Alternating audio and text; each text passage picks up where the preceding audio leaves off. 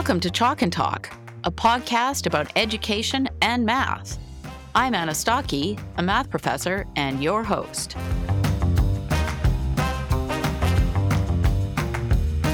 You're listening to episode 3 of Chalk and Talk. My guest in this episode is Dr. Amanda VanDerHeyden. She is an expert in using screening measures and research-based methods to improve math instruction in schools. She is one of the founders of the Science of Math, which is a group of experts that are advocating for evidence-based math instruction. This episode will be useful for anyone interested in education, but especially for teachers and parents. We discuss the origins of the Science of Math movement and their goals for improving math instruction. Along the way, we address some common misconceptions. For example, do timed tests cause math anxiety? Do standard algorithms hinder understanding? Is explicit instruction only helpful for struggling learners? We also talk about what happens when kids fall behind in math and many other things. I will include links in the show notes to research studies that Dr. VanDerHeyden mentions in the interview. Dr. VanDerHeyden is an engaging and passionate speaker with extensive knowledge and expertise. I really enjoyed our conversation, and I hope you do too. So without further ado, let's get started.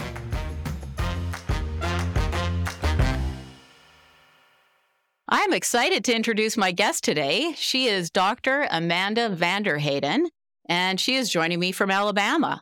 Dr. VanDerHeyden has a PhD in school psychology. She's the founder of Spring Math, through which she has developed academic screening measures and research-based methods for math instruction to be used in classrooms. For over 20 years, she has been working with schools to use data to become more effective. She has published more than 100 scholarly articles and 7 books, and she is a frequent keynote speaker on effective math instruction. Dr. VanDerHeyden is one of the founders of the group, The Science of Math. This is a group of psychologists, cognitive scientists, and math educators who are advocating for evidence-based math instruction, and we will hear a lot more about this movement shortly. Welcome to my podcast. Thank you. So let's start and talk a bit about your background and your career path. Can you tell us how you ended up working on improving math achievement in school systems? Well, that was the problem I needed to solve, right? So, I've always worked in what we now call multi-tiered systems of support. And I got to do that in the late 90s in graduate school where Joe Witt was my mentor at LSU in Baton Rouge. And Joe had this wonderful idea that maybe instead of spending all this investment and time and resource to meet and talk about why children were failing toward a path to make them eligible for special education services, which didn't always benefit them. That's what we were seeing data about. He had this wonderful idea that what if we did sort of a functional analysis of the classroom environment? And we could understand, does the child really stick out like a sore thumb from his or her classmates in terms of academic risk? And if not, perhaps maybe we should intervene at the class level. So we should be improving what we're doing every single day in terms of instruction. And then for children who don't thrive when we do that, we could intensify the support that they get. And that ruined me really for the type of, IES, 5-year research programs, because I fell in love with this build it, test it in real schools, break it, then rebuild it the next day. So it was this beautiful phase of training for me where I could do this work that truly caused children to learn to read and teachers to remain in the profession and get wind in their sails because suddenly they could teach children how to read.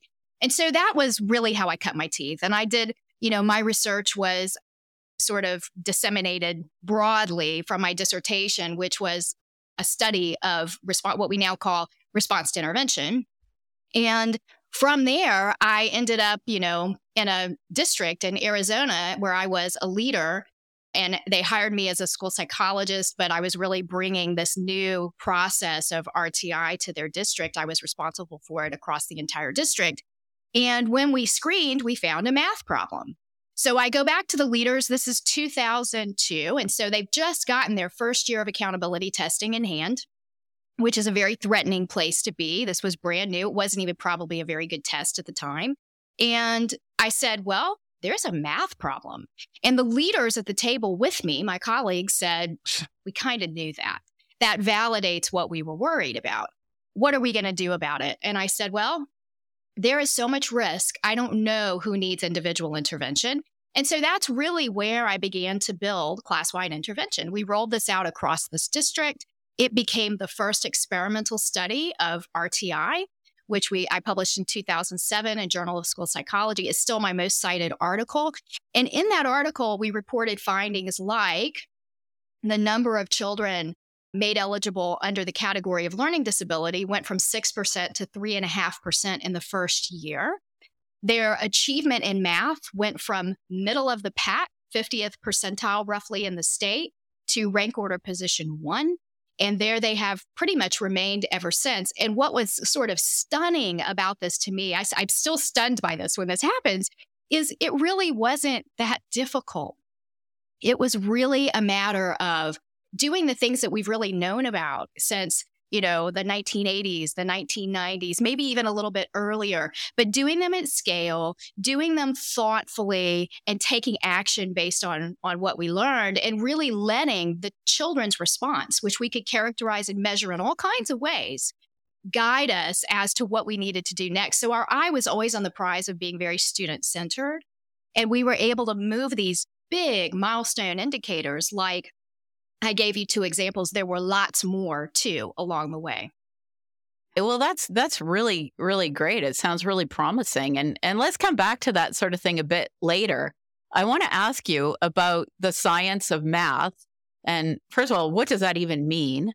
And why did you start a science of math group? And what do you think your group will accomplish? What do you hope to accomplish?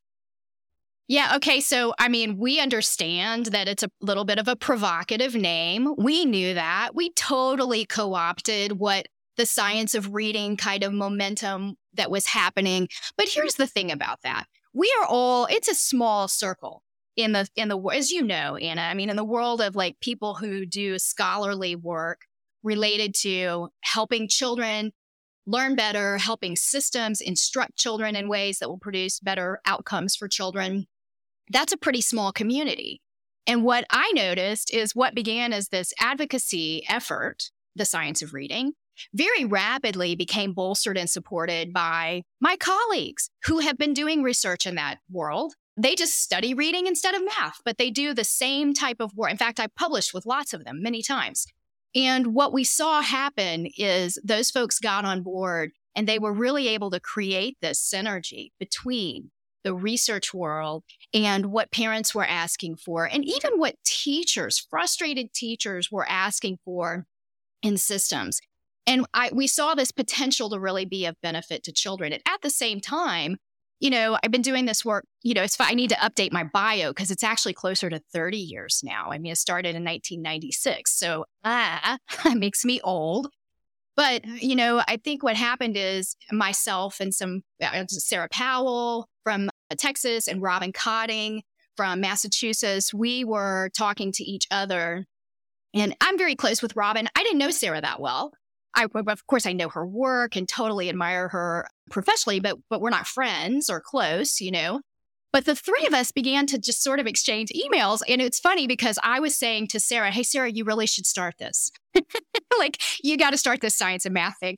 And then Robin would email me and go, what are we going to do? We can't and what we were experiencing collectively is going out into the world, doing research, running system improvement efforts, which we have all done at scale many times, even though, I've certainly seen it said about me that I have 0 instructional experience in classrooms. That's absolutely not true. I've only ever worked in schools and I've been responsible for that at a district level and coached, hundreds of teachers.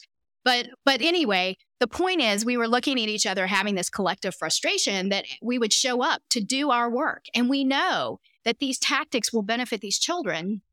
And we could not get off of first base. We could not move forward because we had to answer the same questions. And the questions really came from these very common misunderstandings about how children learn and what effective instruction consists of. And that was the impetus, was this collective frustration. And Sarah Powell, I would say, is really been an important leader for this group. I hope she doesn't mind me saying that because she really did organize us. She's the one who said, all right, let's do this. And I hope we continue to do more and that you see more work from us. I think some people are pushing back a little bit and they're saying, well, why do you get to pick what the science is? And sort of the classic things that we also heard when the science of reading started. But you know what? Everyone is welcome, but everyone must, be willing to sort of check your philosophical biases at the door and be open to what happens when you use an instructional tactic. And if you can use it, then you have to be able to operationalize it. You have to be able to evaluate it. And I don't want to hear this nonsense about, well, that's because your measure is not valid or you're not measuring the right outcomes. Well, then let's talk about that because every outcome worth attaining can be measured. I think you're absolutely right about that. And I actually think it's really great that you started this and reading does get a lot of attention as it should, but math also needs attention. And we do need to work on that and getting rid of some of the misconceptions out there because we need children to learn math. It's just very important. It's pragmatic. I fell in love with your work, Anna, because we were on that panel together. And I just remembered you talking about teaching at the college level and having these children land in your classroom who never mastered the fundamentals of algebra. Oh, definitely. And it starts really far back. And you talked about people sometimes saying, oh, you don't have the right experience and that sort of thing. And I get that too. And I'm a mathematician. I teach math all the time. And I teach at the university level. But a lot of the problems start further back because math is just kind of like a ladder, right? So that's why I got involved in advocacy as well. It's really sad to see. And then I also think about some of the students that didn't get proper math instruction and they never even get to me. Like they would never even have any hope of going to university. It's unconscionable. It's educational malpractice. Every child, I say that all the time, like every child doesn't have to go to college necessarily, but every child should have the opportunity to do what they want to do in life and not have their lack of math proficiency be that barrier that keeps them from attaining their goals. Absolutely. So let's dive into this. And you have a website. It's called thescienceofmath.com. And I would encourage people to visit it. And on that website, there's a list of misconceptions. And let's talk a bit about those if you don't mind. So, and let's start. And I haven't talked about this one yet on the podcast, and it's a big one. But a lot of people think that timed tests cause math anxiety.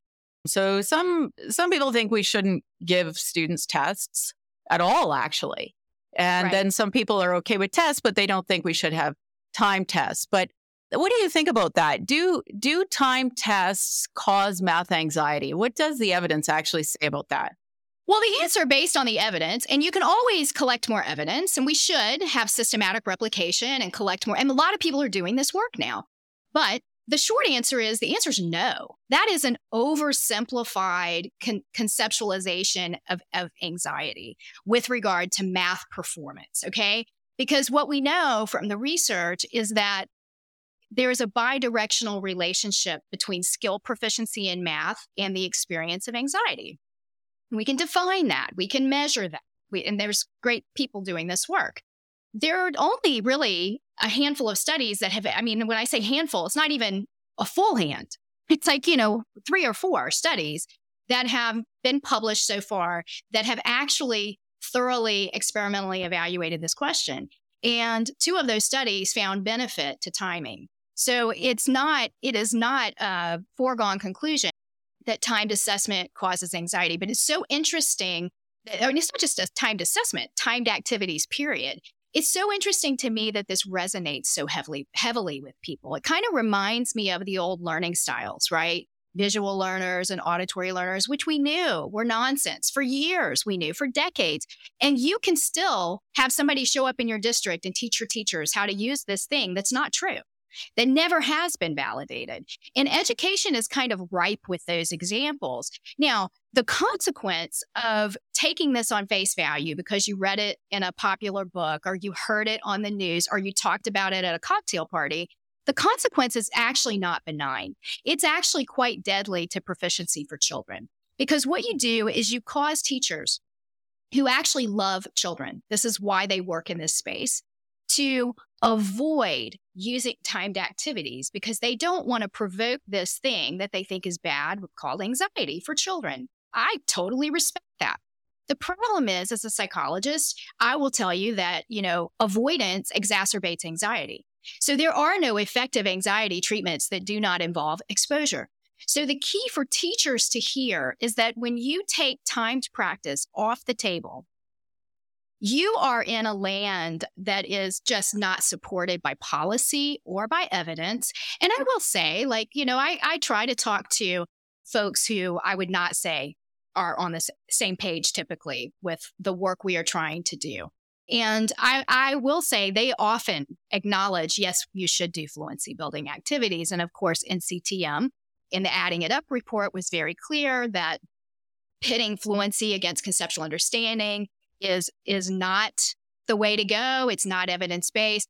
But the problem is you have these thought leaders who do professional development at scale, who publish other thought pieces, not based on research or a misinterpretation sometimes of the research, and say this to teachers. And what teachers take away is, oh, yeah, timed activities cause anxiety. Well, if you do not conduct timed activities in your classroom as a math teacher for some portion of your instructional period, you are actually attenuating and worsening mathematical mastery for your students. And I use a graph that I show all the time to explain why we must have some timed engagement with children. It doesn't mean we must always be timed, but when children reach 100% accuracy, there is more proficiency to be gained that's actually very meaningful. And that is the proficiency that is gained through fluency building activity, meaning it's high quality practice. It's not your mama's drill and kill. It's not your old school drill and kill. It is thoughtful, engaged, high dosage of opportunities to respond, where what you are actually doing as a teacher is you're making the work easier for the student to do. So they're no longer having to really think about how to get to the correct answer. It becomes instant, easy, I'll say automatic. But I don't shy away from the word fluency either, because that has a real behavioral definition since B.F. Skinner. And that's what we use. So that when you leave the fluency building on the table and you just get kids to 100% accurate, what we will tell you is if you move the instruction forward into more challenging content, you end up with these college kids that land on your doorstep who are they can't remember how to solve the single digit whole number operations. And I think that kind of leads me into the piece about conceptual understanding. But I mean, it's great and everything if you can figure out what 5 times 4 is by adding up 4 times. But you do not want to be doing that when you're solving an algebra problem. And that's where the fluency piece comes in. And when we're talking about fluency building, what kind of activities are you talking about? So are you talking about giving students timetable drills every morning and timing them, or what exactly do you mean by that? Well, okay, so the way I've always taught it, and let me say too, just before I move on, the person to look at for good data, and I was just on a panel at National Association of School Psychologists. I was the discussant, and every panelist was presenting data on this question you just asked me, all right? And it was Robin Cotting, and I'm going to blank on Robin's student's name, which shame on me, but also another person. Katie Mackey, M-A-K-I, who is at University of Florida. She and Ann Zaslavsky, who is in Minnesota, they actually have an experimental randomized control trial evaluating this question, for which the answer is a resounding no, that timed activities do not cause anxiety. So it's not out yet. But please pay attention to these data. And Robin Cotting, if you Google her and you Google math anxiety, she has written about this. She has also she did a wonderful webinar for us. It's a 1-hour watch. I would show it to your faculty. So if you want, you can email me or I can send you the link, and I'm happy to share that link so that people could share that with their faculty if they wanted to.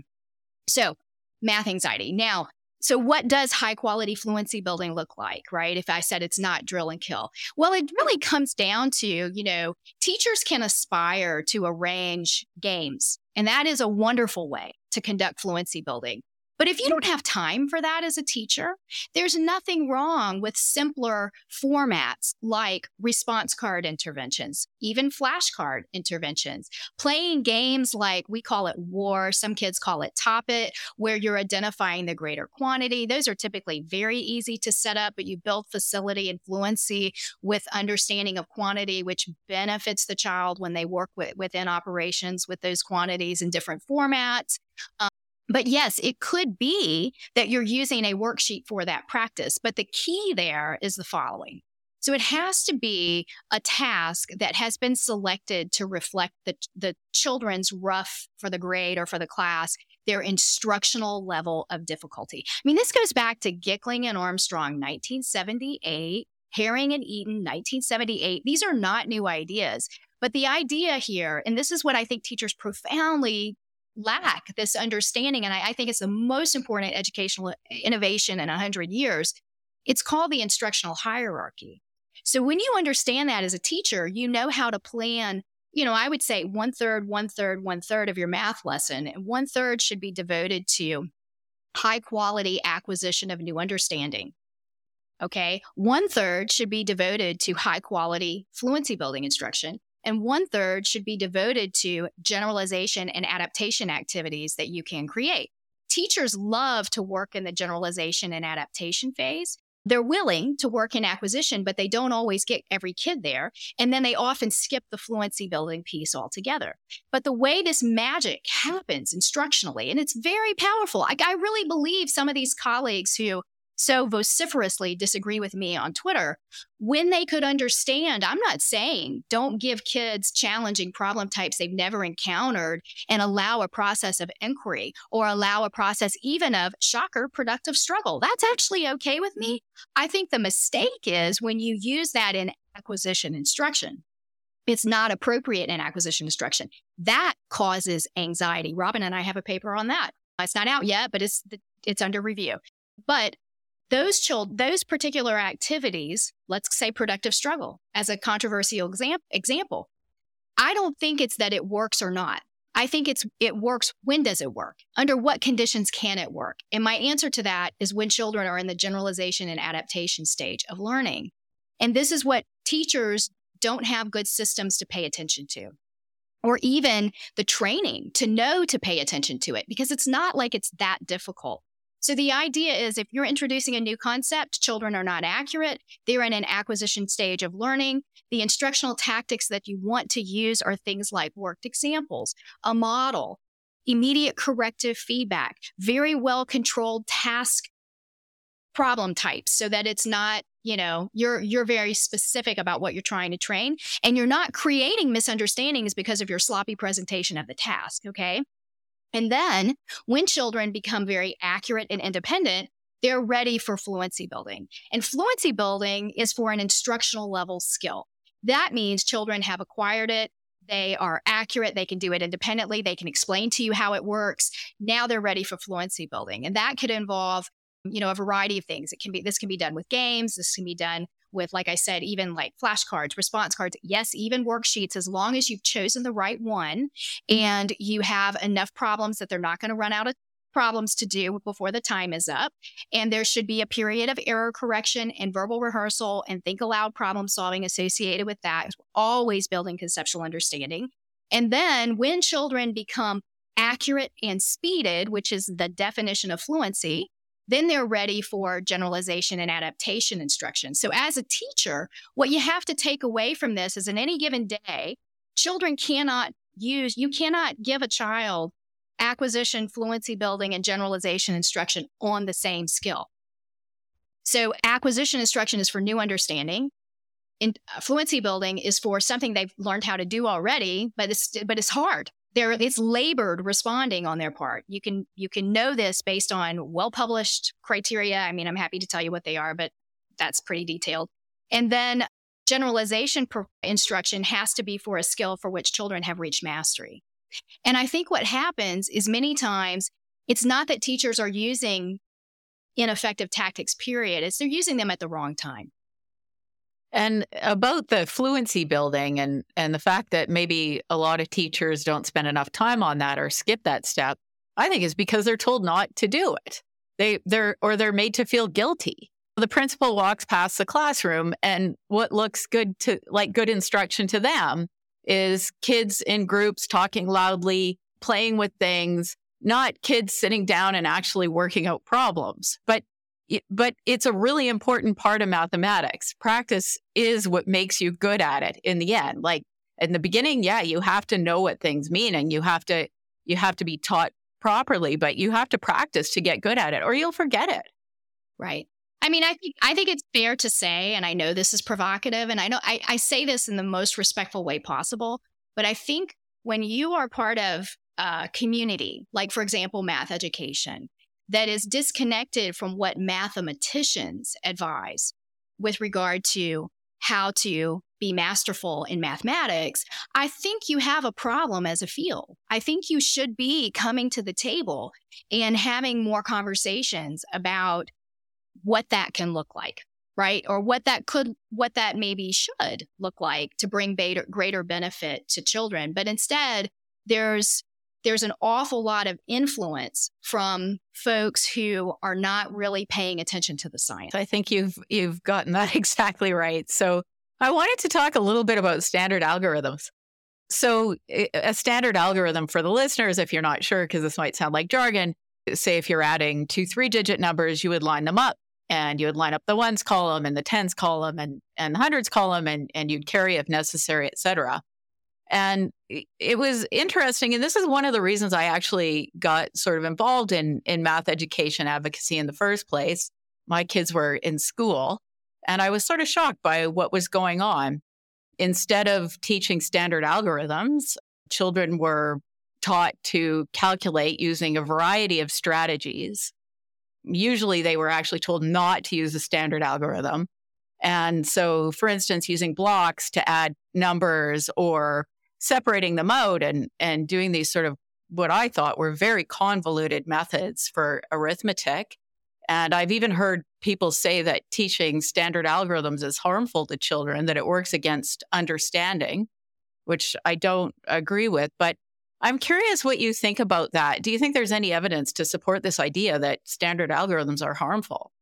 Oh, it's completely outrageous. There's no doubt. It's a reaction to probably what many of us experienced. You know, I'm 50, so when I was in elementary school and primary school, we were taught that, you know, we were sort of taught the algorithm without any teaching around how it worked or why it worked. Because there is beautiful, coherent logic that underlies the algorithms. And so to shy away from teaching them is like saying, I'm going to teach you to read without teaching you how to decode.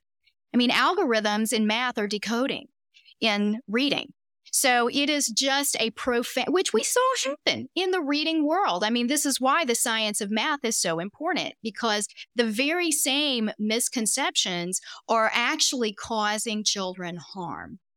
So by far, when all else fails, if you understood how that algorithm worked, then you could go back to that as somebody 2 or 3 years out from the initial instruction, and you could get to a problem solution that works. And instead, what we have done is exactly what you said. And it's really, again, when you're trying to establish acquisition, and here's a jargon term. We're going to say in the behavioral world that the goal then of that instructional episode is discrimination. But you fill it up with so many different ways to get to a solution that actually worsens understanding. It reduces efficiency of instruction, and it can actually cause misunderstanding. So I think it's like a pendulum swing, because moving away from sort of algorithm-only instruction without any kind of explanation, like the famous one to me is dividing with fractions. And you'll hear teachers say things like, not much anymore, but you used to hear teachers say things like, yours is not to reason why, just divide, just invert and multiply. We don't want children to think of math as a bunch of tricks. There's a real reason that works. So we want them to understand that. But we want them to know how to use that algorithm because it is the most efficient, effective way to get to a correct solution. What you said really resonates with me because you don't want to just abandon the algorithm. If it's understanding that you're worried about, teach students why the algorithm works. That's not to say that they have to explain it every single time they use it. That's right. But we do need to tell them why things work. Everything in math actually does have a reason, and it can be explained. And we need to explain those things when it's something that a child can understand. But they do need to work on the fluency building as well and move past that stage where they're constantly thinking about understanding too. I mean, in my work, my tool is called Spring Math, and I built it, and it took me 20 years. And I really built it because I was trying to train systems and help teachers do this work, and I felt they needed better access to materials to help them do it. I have 550 individual scripted interventions in math, covering about 145 skills from numeracy to algebra. And I wrote them all. And so, if you say, oh, it's just procedural, it's just drill and kill, then you haven't read these lesson plans because we always teach how and why an algorithm works. We are showing children, how to, allowing them to practice solving on a number line, creating equivalent quantities, solving for an unknown. But every single day, we also work on procedural skill and understanding. And the important piece of that is, like you said, I saw this with my own kid too. He would come home and what he had learned was a much more complicated path to a solution, which I could tell you right away, he's not going to remember that. And, he's too much of a novice learner. It looks cool to a teacher, but a teacher has 20 years of math learning and experience and practice. So it's just a misalignment of advice based on what makes sense maybe to adults who have greater proficiency with regard to how children learn and move forward. And again, the thing about this is that misunderstanding is not benign. It really harms children going forward. So another misconception you talk about on the website is about surrounding explicit instruction. And by explicit instruction, some people may think of that as sort of more a traditional approach to instruction where we actually explicitly teach people. And, so the teacher actually teaches the students the concept, gives feedback, and works with the students with guided practice.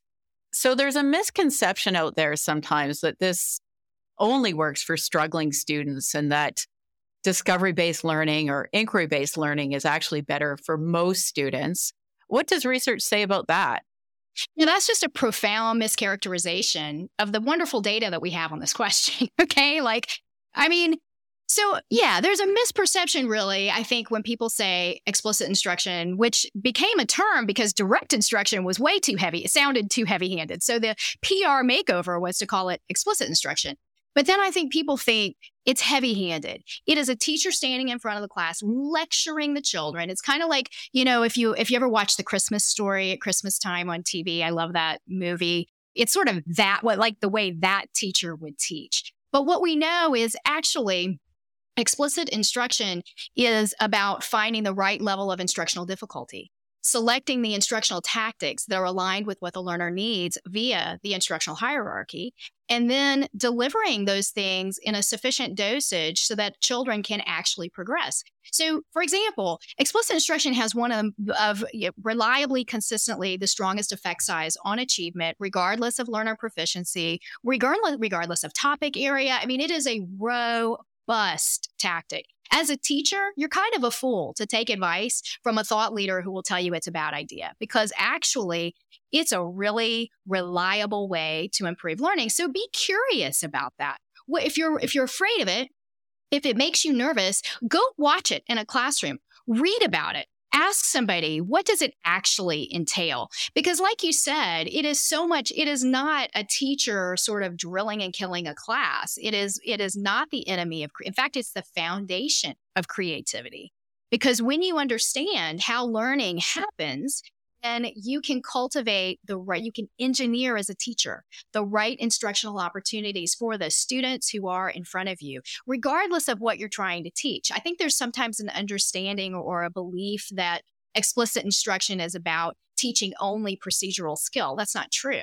If you're trying to teach a conceptual understanding, as long as you can articulate it, you can actually use explicit instruction to do that. So, some of the good things that have come out of math education for me are, like the 13 rules paper and the ways that we have talked about math with young children that are potentially very confusing, like this idea of borrowing or reducing fractions. Like, these are simple tweaks that they are right about. We should never say reduce because it's not going to be a lesser quantity on the other side. So it invites a misconception on the part of the student. Similarly, saying borrow makes no sense when you're decomposing and taking a 10 or 100 because you're not going to give it back. So yes, there have been very fair critiques around algorithm-only instruction. But again, this is what happens on Twitter. You get in these sort of minimal character debates, and then everybody says we're saying the same thing. We're not saying the same thing. Our buddy Barry Garelick would say that. Everybody's saying the same. We're not saying the same thing. I'm saying explicit instruction really matters and is very effective to build whatever behavior you wish to establish and make automatic and useful and flexible for a child to use. You can do that using these techniques of explicit instruction. And if you're nervous about them, you just don't understand what's involved. And I think also sometimes we use a method as teachers and we want the method to work. And especially if you're a person that's delivering PD on a method, you want that method to work. And people look for reasons why it does work when it actually doesn't. Sometimes that might involve saying, well, the assessment's no good, or tests don't really test anything. But another one, and I've heard you mention that some students are what's called teacher-proof. And this reminded me of a story that my husband tells when he was in university, which would have been a long time ago. And this prof probably is, long retired. But the prof had a test and a lot of the students didn't do well on the test. And one of the students said, "You're doing a terrible job teaching this class." And the prof said, "But you know what? There's 2 students in this class who got 100%. So actually the problem's with you." And to be fair, I mean, at the university level, it is a little different. Like, students do have to take some responsibility for their own learning. Like, they do have to do their own practice and their own work. But it sort of is not a reasonable thing to say. I mean, just because 2 students got 100% doesn't mean that you're doing well. And let's talk about this idea of some students being teacher-proof. What does that mean? Well, okay, I stole this concept, let me just say out loud, from medicine. There's a guy in emergency medicine specifically who I was listening to a podcast one time, and he was speaking and he said, there's 3 kinds of patients who come into an emergency department. There are the patients who are doctor proof, meaning they weren't going to die. You can't mess them up. It doesn't matter what treatment you select for them because they weren't going to die anyway. Then there are the patients, and I don't believe this holds in education, but he said there are the patients who are doctor indifferent. They were dying anyway. Didn't matter what you did. You weren't going to save them, because they were not savable. Their heart had already stopped and could not be recovered. All right. But then there are the patients in the middle for whom you better get the actions, the assessments, the decisions surgically precise and rapid. Well, you better be fluent as a physician, by the way, because that's what's going to save lives. And this just landed with me so powerfully because I thought, in education, this is so true. There are children who have, we could talk about some of the characteristics they might have. This would make a lovely study, but there's actually some research already we can draw on that we know they're going to, before we even start the instruction, they're likely to attain the understanding. Maybe they already have the understanding. These are children often who have access to other supports, maybe like parents who are plugged in and watching, like maybe you're helping your child at home. So that teacher, when you sent your child back to school and he could pass the test because you retaught the material at home, then in effect, that teacher might say, well, hold your child up as an example. Look, my methods actually were very effective because this child performed well. And in fact, that your child was a little bit teacher proof or instruction proof because you supported him at home. So what the teacher was doing in the classroom, he's not a good indicator of the teacher's efficacy. Yeah. So I talk about this a lot because I think this can resonate with teachers because they've also known these kids. I mean, these are children who come into school reading already. So if you used a I don't want to say a specific tactic. That might be a little too provocative. Well, okay, leveled reading, F&P. I'll say it anyway. It doesn't matter because, they weren't at risk to not be literate by grade 3. They were going to they were teacher proof. They were going to learn to read no matter what. In schools, I don't think teachers think about it that way. I mean, I actually have a data set sometimes I will show of a screening at a school level. And I point out this one example where everyone in the room will kind of say, oh, that must be a really dynamite teacher. And I always say, she probably is, but she's also the one that all the teachers put their kids in. That's the teacher. That's the parent request classroom. So her class is always stacked. At least 50% are teachers' kids. That means she's got a bunch of most likely instruction-proof kids. But another thing about this is, kids who are instruction sensitive, that's who we want to find.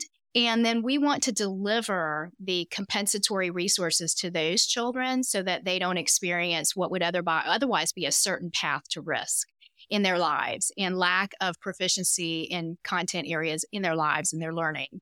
And that's the name of the game. And I want to say instruction sensitive kids live everywhere.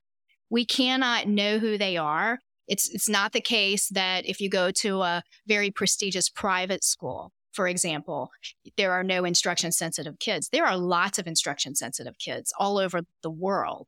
And the way you find them is to simply measure how children are learning. And where you see a lack of progress, you go in, you intensify systematically and observe the learning that either improves or doesn't improve before your eyes. And what happens to kids that fall behind? So say they never master those grade 5 or grade 6 math skills.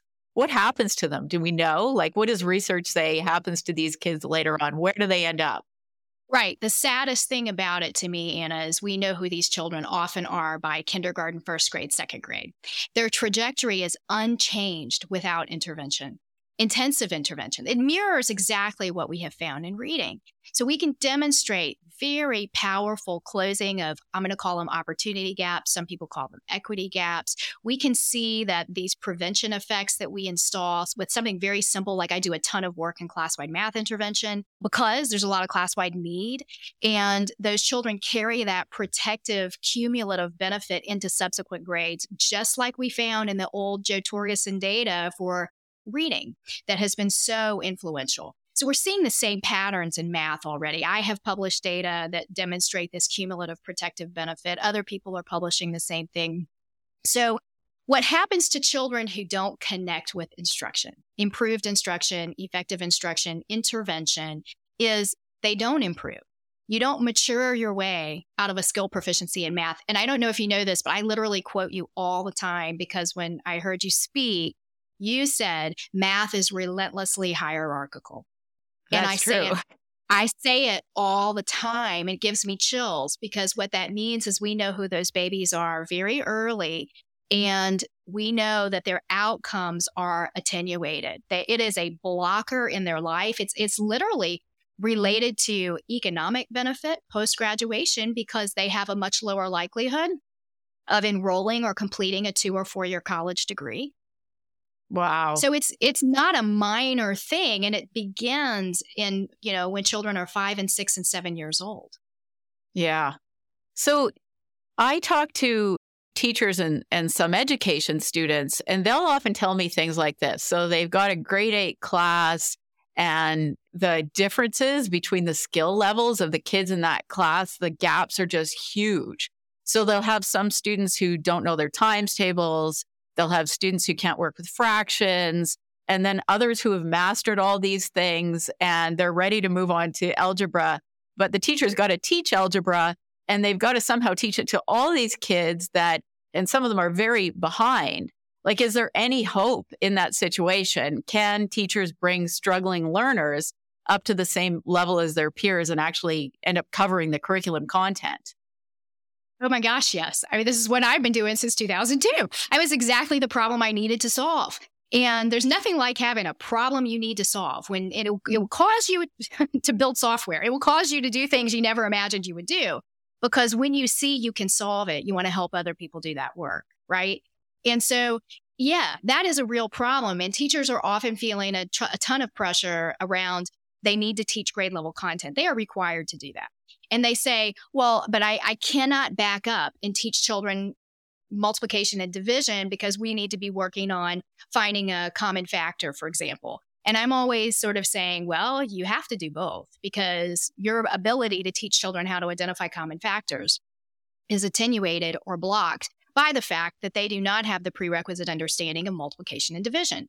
So what we have found as a really effective solution to this problem is class-wide math intervention. It has become, when I first built it, I needed to rapidly improve achievement, but I used it as a tactic because I wanted to study and develop intensive individualized interventions for children who were not having success with highly effective instruction.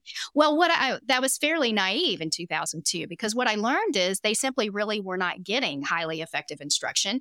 And when we delivered class-wide math intervention, y'all just use Vail, Arizona as an example since it was the first. Between 2002 and 2005, we only ever had 2% of the screened population require intensive individualized intervention. So something like class-wide intervention, if people are not using it, it should be in your toolkit. You don't have to use Spring Math to do it. Robin Cotting writes about it. Other people have written about it. But the idea is you can identify a sequence of essential understandings that are critical underpinning prerequisite skills for your grade level instruction. And in tandem, 4 days a week minimum, 12 minutes per day, you deliver this standard practice, and you can get a protocol off of our site. So springmath.com, how it works. We give you a class-wide intervention protocol. This will give you a concrete model for how to do it. And you do this with children. And what happens is we published lots of data demonstrating that you get this enormous benefit to children. So I often will say to systems, you know what, you can do everything else you want to do on the other side, but if at least do this, you're going to get a lot of protective benefit. Oftentimes it inspires teachers to do a little more and be more curious in terms of like successive approximations and behavioral change at scale for how teachers operate in schools. I love that. There's nothing like behavioral shaping to move a system. Because when teachers see that something works, they often want to do a little more, or understand a little more. So class-wide intervention is a great tactic to adopt if you're looking at your data this year, you're worried about learning loss, and you're saying, oh, let's adopt a new curriculum. Well, curricula and math are notoriously weak in terms of producing an effect size on student achievement. I'm going to cite Chris Dobler, but he's the latest in a line of wonderful researchers who have examined curricula in math for effective instructional design and found most tend to have tremendous gaps. So I say all the time, it's a fairly low stakes decision because you will have to supplement.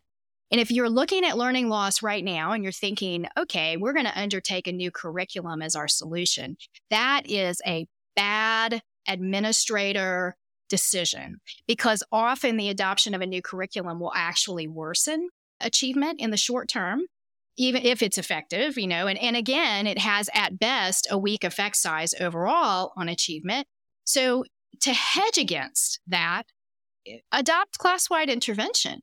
Do that first, have that underway. And then if you need to change your core curriculum, do that in year 2. It might be a little bit at odds with some of the advice that we used to give in MTSS, where we would say, you can't intervene your way out of a core instructional problem. And that is old advice that has been overplayed because you also can't just wait for it to get better before you can start MTSS.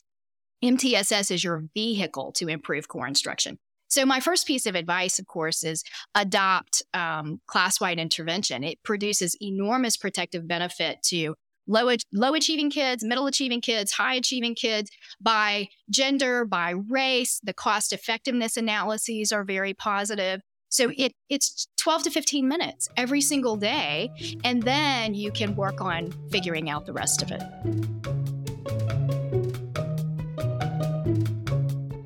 That was really helpful advice for providing class-wide intervention. I know that is a big problem for a lot of teachers, having so many kids at different skill levels, and I think they'll really appreciate that. So we talked a lot about the misconceptions today. And these misconceptions, they're pervasive, though. So that inquiry-based learning is the best way to teach, that time tests cause anxiety, that using explicit instruction maybe works against conceptual understanding, and none of these things are true or backed by evidence. And actually, the research evidence has been around for a long time. So why do you think that so many people believe these things? Well, I mean, I guess it's a heavy lift and a big ask to expect teachers to consume the research literature. And the other reality is, if you are not trained as a researcher, then you might not understand that not all research is equally compelling, nor ought it be. I mean, not all of my research studies are equally compelling. Some are more rigorous with more compelling findings because the methodological rigor was stronger or more closely reflective of the problem in the context that I'm trying to work in. So I think there's anybody can say, I mean, if you remember, I do, in 2001 was like a cliff. Everything changed in education. But most of the vendors simply stamped their materials and said, our tools are evidence-based. And it couldn't possibly be true. It didn't happen overnight. And many of them were not. But I think this is a very difficult problem to solve. I mean, especially as a researcher, I respect all types of methodology. And I think sometimes, like those of my colleagues and I who are so passionate about the science of math, one of the allegations that is made against us is maybe we have specific biases against other types of research methodology. Like, for example, maybe qualitative methodology. That's not true. We just like rigorous qualitative methodology. We want rigorous methods that limit confounds and allow and really appreciate and believe what is learned, and then seek to systematically probe that, replicate that, find the boundaries of that, contextualize that in practice. One of my favorite writers is Ryan Farmer, and he writes about de-implementation of low-value practices. And I think that is really important for educators to think about. How can we prune our gardens as we learn more? I mean, I can talk about in MTSS, many of the things we told people to do in the early days, we now know we have better advice, and we need to make use of better advice as we learn more. And I think there's just a tendency for people to say, oh, just give me the cliff notes. This is evidence-based, this is not. Well, then you're completely dependent on the person in front of you and the biases that they might bring to that answer. Yeah, and one thing I would maybe recommend to listeners, especially parents and teachers, if something doesn't sound right, if you're being told that your child shouldn't learn to memorize their times tables, that this causes anxiety or something like that, it's worth maybe asking the person, can you give me 5 research studies that support what you're saying? That's what I used to do. A research study is not an essay. So if it reads like an essay, it's not a study. There are thankfully some wonderful sites like intensiveintervention.org, which is the National Center for Intensive Intervention, produces wonderful materials that are truly research-based. And they have a tools chart resource that is available for screening measures, for progress monitoring measures, and for intervention tools. So if a tool claims to be a math intervention tool, you can go to intensiveintervention.org. You can filter by the grade level you're interested in. You can filter by reading and math or behavior. And what you will get is like a consumer report style rating of the quality of the evidence that underlies the claims that are made by that vendor or the publisher of those materials. Okay, that's really great. And I will put some links in the show notes so that people can find them. So last thing, we've seen the science of reading movement really gain momentum recently, largely due to Emily Hanford's podcast, Sold a Story, which is amazing. And I do recommend that listeners listen to that. And it seems maybe this is actually going to lead to the adoption of evidence-based reading programs. Do you think that the science of math movement will gain momentum too? Well, I hope people will follow Holly Corbey, Korbey. She is a journalist. She knows Emily Hanford. She's raising children herself. She's frustrated. I mean, this is how the science of reading was born. She just published an article that I thought was very well done on EdPost and raised exactly the question that you just raised. I know she interviewed Dan Ansari, who's such a wonderful researcher in Canada, right? Right. Yes. I love his work. She interviewed me, she interviewed Sarah Powell, and then she interviewed some practitioners in Kansas, for example. It's a wonderful piece. It's on EdPost, and I hope she will write more. I hope parents will ask for more because, math, reading is important, no doubt, but it's not sufficient. Children need to be able to think mathematically, quantitatively, to reason effectively. So much of what we teach in math, these are life skill activities that children need, not only to be able to enter the post, in college and graduate school, but careers of their choice. And we want to be raising children that have all of those avenues open to them. So I hope parents will follow Holly Corbey. Okay, that's great advice. And what can we do to help? What can teachers do? What can parents do? What can we do to help you? I just loved what you said about be curious. I think teachers often have to have qualms when they get bad advice. It has to occur to them, gosh, this sounds too simple or too good to be true. And the answer to that is be curious about it. Be open to the idea that it may or may not work. There's nothing like watching the children in front of you. Watch the children in front of you and keep track. And if you are using a recommended strategy that is causing children not to have success, change what you're doing. Change what you're doing. And a great way to find what you might try next is to look for, read some of the materials on our site. We provide all the references. You can go and find webinars that have been done by, that are on the web. Robin Cotting, Sarah Powell, myself, Corey Peltier, Matt Burns. There's so many of us who are out promoting what we think is excellent evidence-based practices for children in math. And we've done it. We've done it in hundreds of schools. My work is used every day all over the U.S., and I am always in schools, and we are always looking at the data. And we're finding wonderful things. Like, for example, if you use class-wide intervention, that actually becomes the most effective way to figure out who needs tier 3 or intensive individualized intervention. Much more accurate than a screening. And just yesterday, I was working with data demonstrating that when you have better dosage of class-wide intervention, you get more accuracy, even more accuracy in that determination. So you can operate smarter, you can gain efficiencies, which give you more time to maybe experiment with things that you want to try or things that you're excited to do in your classroom by doing some of the things that work. Those are protective for your students while you do things like try a new curriculum or try a tactic that you learned about in a professional development activity. I don't believe about being heavy-handed with teachers. I just believe if we could teach teachers to collect the right information, which is easy to harvest from what you're doing every day, and then be responsive to that, then we change the world. Exactly. And that's a great way to end today. So thank you so much for talking to me today. It was such an informative conversation, and I really enjoyed it. Thanks for having me. I hope you enjoyed today's episode of Chalk and Talk. Please go ahead and follow on your favorite podcast app so you can get new episodes delivered as they become available. You can follow me on Twitter for notifications or check out my website, annastocky.com, for more information. Technical support and social media support was provided by Rohit Srinath.